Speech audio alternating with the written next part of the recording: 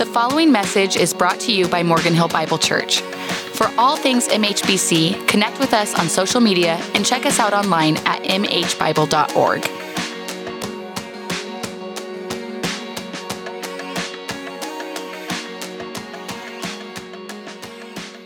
I find it fascinating when you stop to think of how different things that are just natural in every one of our lives and how much time they start to take up. When you start to think, all right, if I do this for this amount of time on this day, then that means on a week, I spend this much time on a month and then on a year. And then somebody's job it is to start to calculate, well, if this is just kind of average human behavior, how many hours of our lives do we spend doing different activities? And so I found the internet article, so it must be true because it's on the internet, that had a few, they looked accurate, a few different statistics and what they say for the average person, this is how much time they spend in the average person's lifetime doing certain things. Of course, the number one activity of any person that you spend the most time on is sleep. The average person will sleep for about 225,000 hours of their life. That's a lot of hours, a lot of sleep. The average person will eat for about 35,000 hours of their life. I hope it's good food, since we're spending that much time on it. The average person will drive for 35,000 hours of their life. Now, some of you who work up in Silicon Valley but live in Morgan Hill are like, that is way too low. That's the last 2 years. That is way too low, right? So some of you, it's probably a lot higher. For some of us, it's a little bit less, right? But a lot of our life is spent driving. For those of us who are younger, they estimate that the average time span from here on out for the average person will be you will spend 25,000 hours of your life on social media, scrolling through Facebook and Instagram and Snapchat, looking at it. And then they say that you will spend approximately 12,000 hours of your life exercising, meaning you will spend twice as long posting about the workout that you actually spent doing when you went to the gym over the course of your life. And then they went and looked, and the average person will spend approximately 90,000 of the hours of their life working. 90,000 hours of the average person's life is spent working. And it's approximately a third of the waking hours of your entire life are spent working.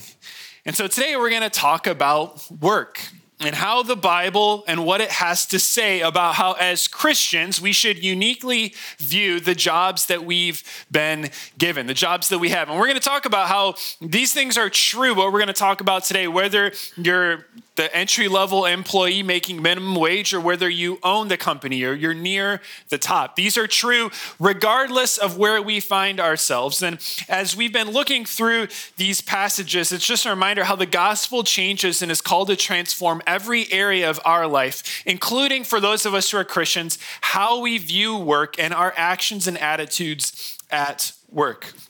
And so if you have your Bibles, would you open them, please, to the book of Ephesians. We're in chapter 6 today, starting at verse 5.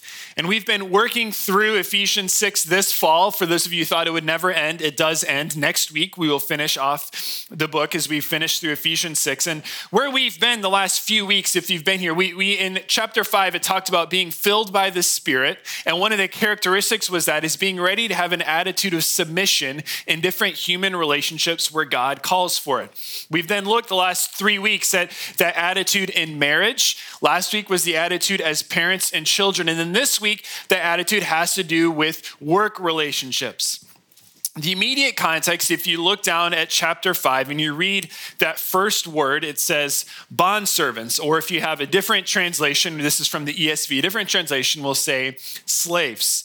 And so before we jump in, it's helpful to remember that this book was written almost 2,000 years ago, this letter, to people who lived in a specific context. And so slavery, or being a bondservant, indentured servitude to someone back then, is very different from our modern conceptual minds of it.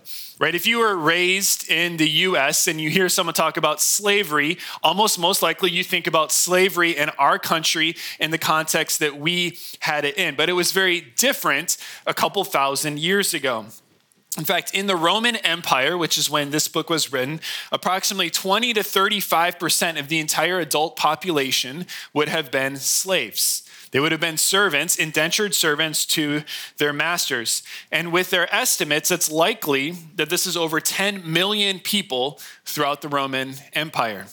But it looks different than we have it and may conceptualize it today. And so I'll just read for you. This is a little lengthy quote, but to me, it's a helpful summary and nuance as we think of who these people are that Paul is addressing. Gives us some context as to their setting.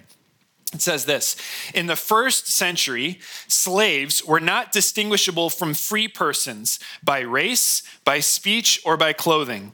They were sometimes more highly educated than their owners and held responsible professional positions. Some persons actually sold themselves into slavery for economic or social advantage. They could reasonably hope to be emancipated after 10 or 20 years of service or by their 30s at the latest. They were not denied the right of public assembly and were not socially segregated, at least in the cities. They could accumulate savings to buy their own freedom, and their natural inferiority was not assumed. And so while the Bible in this passage here does not explicitly condemn slavery, it certainly is not embracing it and saying this is how it should be, but it's helpful for us to see it's a different setting. It was something that people often entered into voluntarily. It was for a measure of time. It was not based upon race or ethnicity or background. And actually, if you know anything about history, you'll know that the Bible and scriptural teachings are actually foundational for freeing slaves historically. And those movements were based out of an understanding of Scripture. And this passage certainly affirms the dignity and worth of every single person. That's why it's specifically written to them. And when we think of their ancient setting, right, of slaves and masters, nearly every scholar is saying that we can apply this in our modern setting to our understandings of work in our modern day, of what it means to work for someone else. Now, we're not their slave, they do not own us, but to be underneath the authority of someone else, as well as there are people who are over others, right? Who have an authority given in these situations to others. And so the principles are different from back then to today, but will hopefully still apply. All right, let's jump in. Thanks for bearing with me. Verse 5 says this: bondservants or slaves, obey your earthly masters with fear and trembling, with a sincere heart as you would Christ. Not by the way of eye service as people pleasers, but as bondservants of Christ, doing the will of God from the heart, rendering service with a good will as to the Lord and not to man. The first way that the gospel transforms our work is it gives us a transformed standard to how we think about work and to whom we think we are serving where we work. I love this phrase to start. It says, bondservants, obey your earthly master. See, that word master is the same word as the word Lord, which is Jesus is normally referred to. That's why he specifically says your earthly master. So he says as slaves, obey your earthly Lord out of service for your heavenly Lord. Acknowledge that this is just in this time, in this position, but that you serve them. And remembering that by serving them, remember it says there in verse 6, that we all are bondservants or slaves of Christ. So how are they called here? How do we serve as slaves of Christ? Well, it says in verse 5 that we should serve with fear and trembling. With fear and trembling, it's a phrase of reverence and awe, not before a person or an individual, but of reverence and awe before God. This phrase, fear and trembling, always refers to our human posture before the Lord. And the most well-known passage of using this phrase is in Philippians 2:12, to work out your salvation with fear and trembling. And saying in these relationships, the one to whom you really fear, the one to whom you really serve is not the person above you, but you're truly serving God by performing these things. It says to do, secondly, with a sincere heart. The literal translation is with singleness of heart. It talks about the integrity, the focus, the faithfulness that they were called to do, the tasks that they had been given. This sincerity of heart, the last phrase in verse 5, was to be done as you would Christ. Just as in chapter 5, verse 22, and then back last week in chapter 6, verse 1, they're called to submit, understanding other themselves, but they're to serve the other one. Why? Because they're doing it as they would be serving Jesus. And it's the same, the call for these slaves. Serve Jesus, I love this phrase, not by way of eye service or as people pleasers. Right? Not just to attract the attention of others, not just so you look good when people are walking by, not just for the favor of your boss, but you're actually working for the glory of Jesus. See, what he's pushing here in verse 7, you render service to all, doing it as to the Lord and not to men. I think it helps us if we ask this question. If for those of us who work and are involved in employment, when you think about your job and what it is that God has called you to do, I want to ask this question of us: for whom are we working? For who are we working? Now, I'm not asking like, what company do you work for? I'm not asking who is your boss or who's your direct report. But the attitude that you carry about yourselves while you're at work is, for whom do you work? For what are you working? For some of us, we're working for the paycheck and the paycheck alone, right? We're like, I will only do the minimum amount required so that you will still pay me and keep me employed for as long as I want it, right? Do not expect anything more than that. Do not expect a good attitude about it. That is why I'm here. I'm only here to collect paychecks. Right? This is like in school when you were a kid, and there was always that kid who would raise his hand anytime the teacher would say something, and they'd be like, hey, is this going to be on the test? Basically, like, if I don't have to know this, I'm going to entirely forget it. So please tell me. Right? And some of us carry this attitude into adulthood, that we want to do the very minimal amount required, but still get by. We're just working for the paycheck. That's what we're really working for. Or another similar motivation is we're working for the weekend. Right? We're like, just get me through till 5 p.m. on Friday, and then I can relax. And we just hold on to it. We have a good 2 days, and then Monday comes and it's all over again, right? Like 5 p.m. on Friday, it's coming. It can't come soon enough, right? And we're just getting through. We're not enjoying. We're not focusing on our work, but we're just working so that the weekend would come and we would have another break. Some of us are working for human approval. We're hoping that by what we're doing that our boss sees us. We're working for the approval of others. Maybe we're doing what we do for the approval of our family or for our parents. That we're doing it to try and win the approval of others. And as he calls out here, it's easy then, if we're focused on the approval of others, to work differently based on how people see us. Right? If we're by ourselves doing something versus when our boss is in the room, are our actions the same, or are we working to please someone else? But he calls these servants to, and I think what God calls each and every one of us as Christians to, is that when we work, and when we think about our work, who we all are to really work for if we're Christians, is we are working for God. We are serving Jesus through our lives in the services that we do. See, the gospel impacts every area of our life, and that's why he says to do this as to the Lord and not to men. In a similar passage in Colossians chapter 3, it says this: whatever you do, work heartily as for the Lord and not for men, knowing that from the Lord you will receive the inheritance as your reward. You are serving the Lord Christ. No matter what we're doing, then, it matters as followers of Jesus how we do it. We represent Jesus not so much by the career path that we have, but we represent Jesus by how we work. Are we working for him, or are we working for ourselves, for a paycheck, to impress others? See, the reality is as Christians, our heart should be so singly focused on worshiping Jesus, on serving him in every area of our lives, that this pours over into how we work, recognizing that the quality, the behaviors, and the attitudes that we have at work don't just reflect myself as an employee, but as a Christian, it reflects Jesus to the world. That Jesus is seen in and through us. The reality is our work ethic, how we work as Christians, should make Jesus look good. How we work as Christians should make Jesus look good. As I was studying this passage this week, I was reminded, maybe because it's talking about slavery as well, but in the Old Testament, if you know, in the end of the book of Genesis, it highlights the person of Joseph. Right? Joseph was a young man serving in his family when he was sold by his brothers into slavery.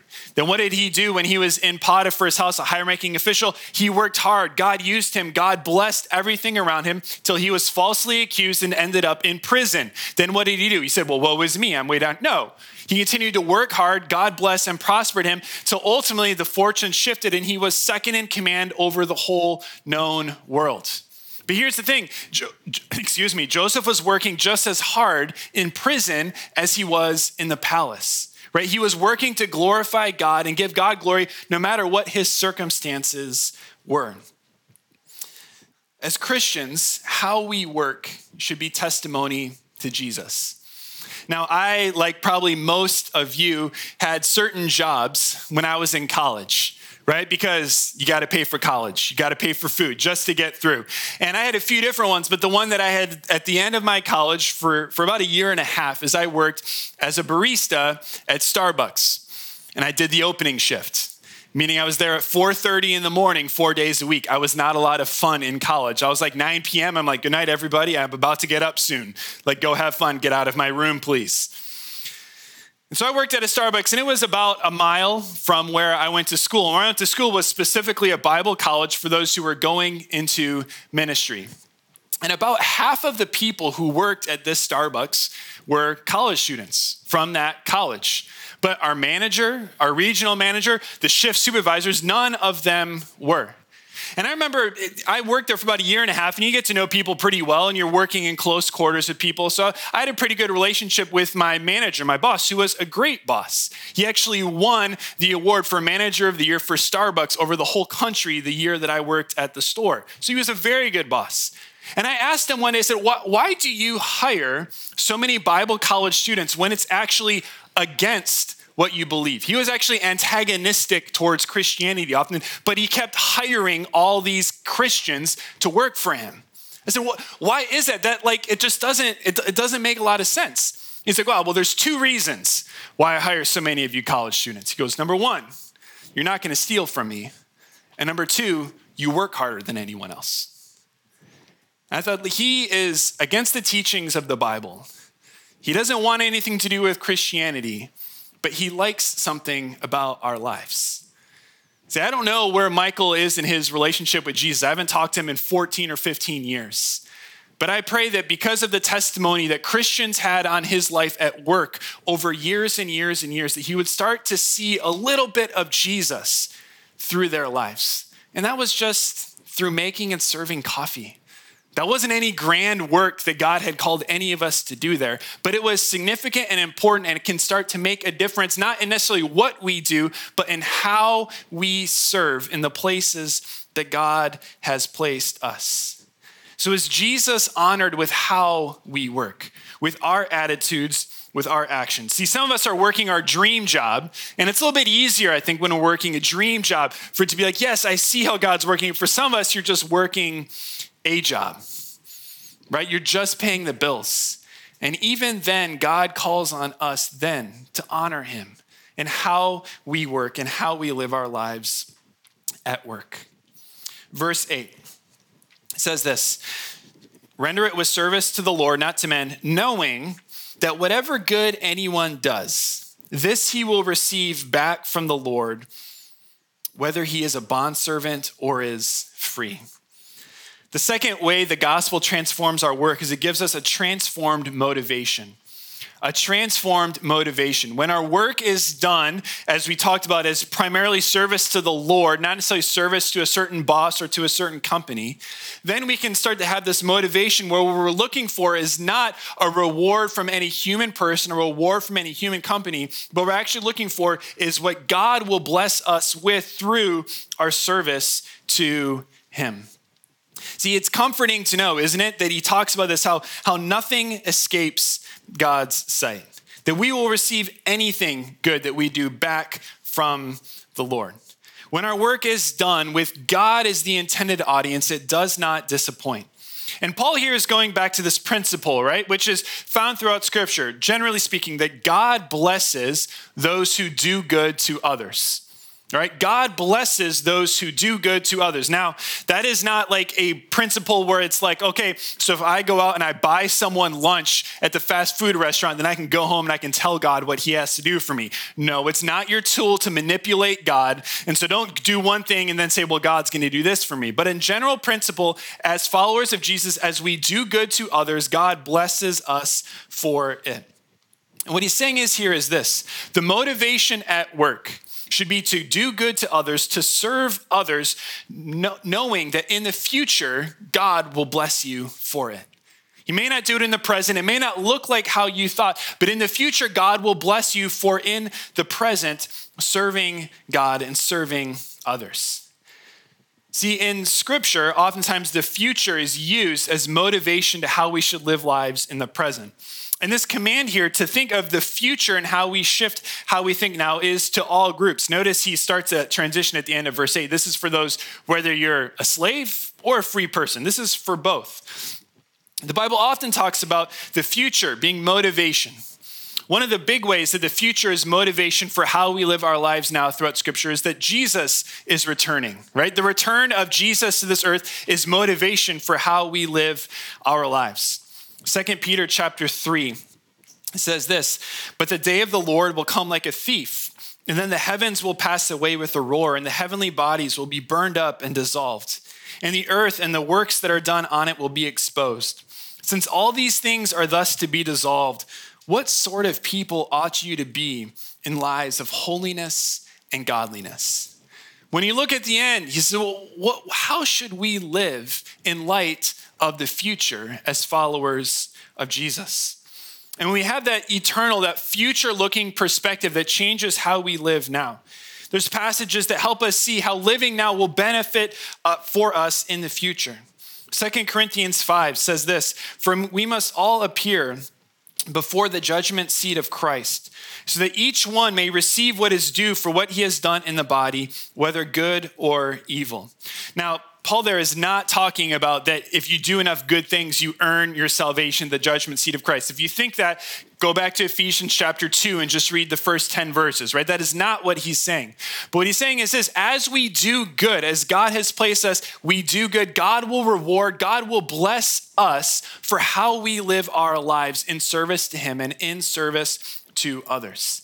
And knowing this, that God sees every single thing that we do and will reward it, he doesn't forget us, should motivate us now that no matter where we find ourselves, no matter how much our boss approves or overlooks everything we do, we should continue to serve, realizing that God sees everything and he will reward us.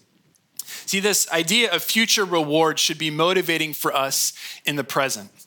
I remember when I was in 7th grade and I went to a small Christian school growing up. And I was in 7th grade, the junior high at this school. It's just 7th and 8th grade. And near the end of the school year, we had like an all-school assembly of all the junior high and high school kids. And they got up front, and near the end of it, they called up for each class the person who was one of the 2 highest grades in every class. And I was pretty smart and did well in school, so I got called up for a few of those when I was in 7th grade. And you know what? I was like, I like this.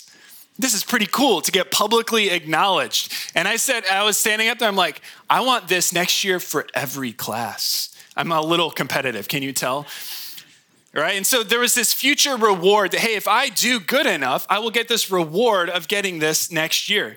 And so the next school year in 8th grade, this is a public confession. The next year, I did enough extra credit in 8th grade to make sure I got straight A pluses in 8th grade. A's weren't good enough because that wouldn't necessarily get me top 2 and get me the award that I was wanting afterwards.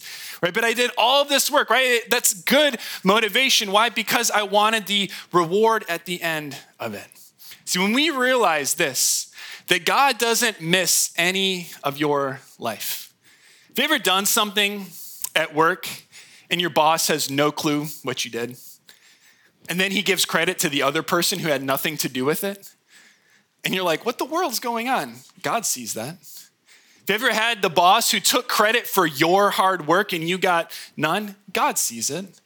God sees every single thing that you have done out of the goodness of your heart, out of service to others, and he sees it all. And as Christians, we can rest in the fact that God sees it. God will bless us for the goodness of our lives, what we do to others, even though no one else may ever see it or may ever recognize it on this earth.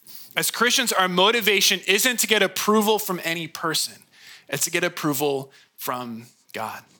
And just can continue to motivate us even when we are in situations where we are not getting the approval, where we are underappreciated. We can remind ourselves that God sees us and God will reward us.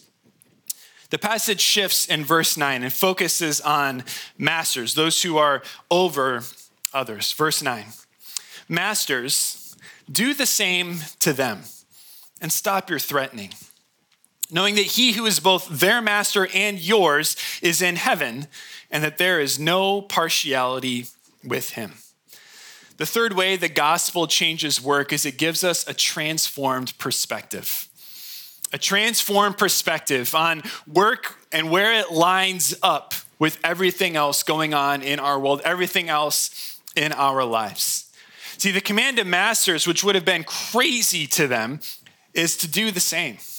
Do the same to them. Now, what exactly is Paul saying? Well, what he's saying is just as for a slave, their attitudes and actions are to be governed by their relationship with Jesus and should reflect it. He's saying those of you who are over others, that also is true in your life. That your attitudes and your actions and how you treat the people who work for you and are underneath you should reflect your relationship with Jesus as well. He specifically calls here for the end of threatening, which would have been a common thing in the ancient world, a common punishment towards slaves. And he's saying that may be culturally acceptable, but that's not characteristic of how a Christian treats others. And because of that, it's not characteristic of masters how you treat your slaves. That is not characteristic of your life anymore.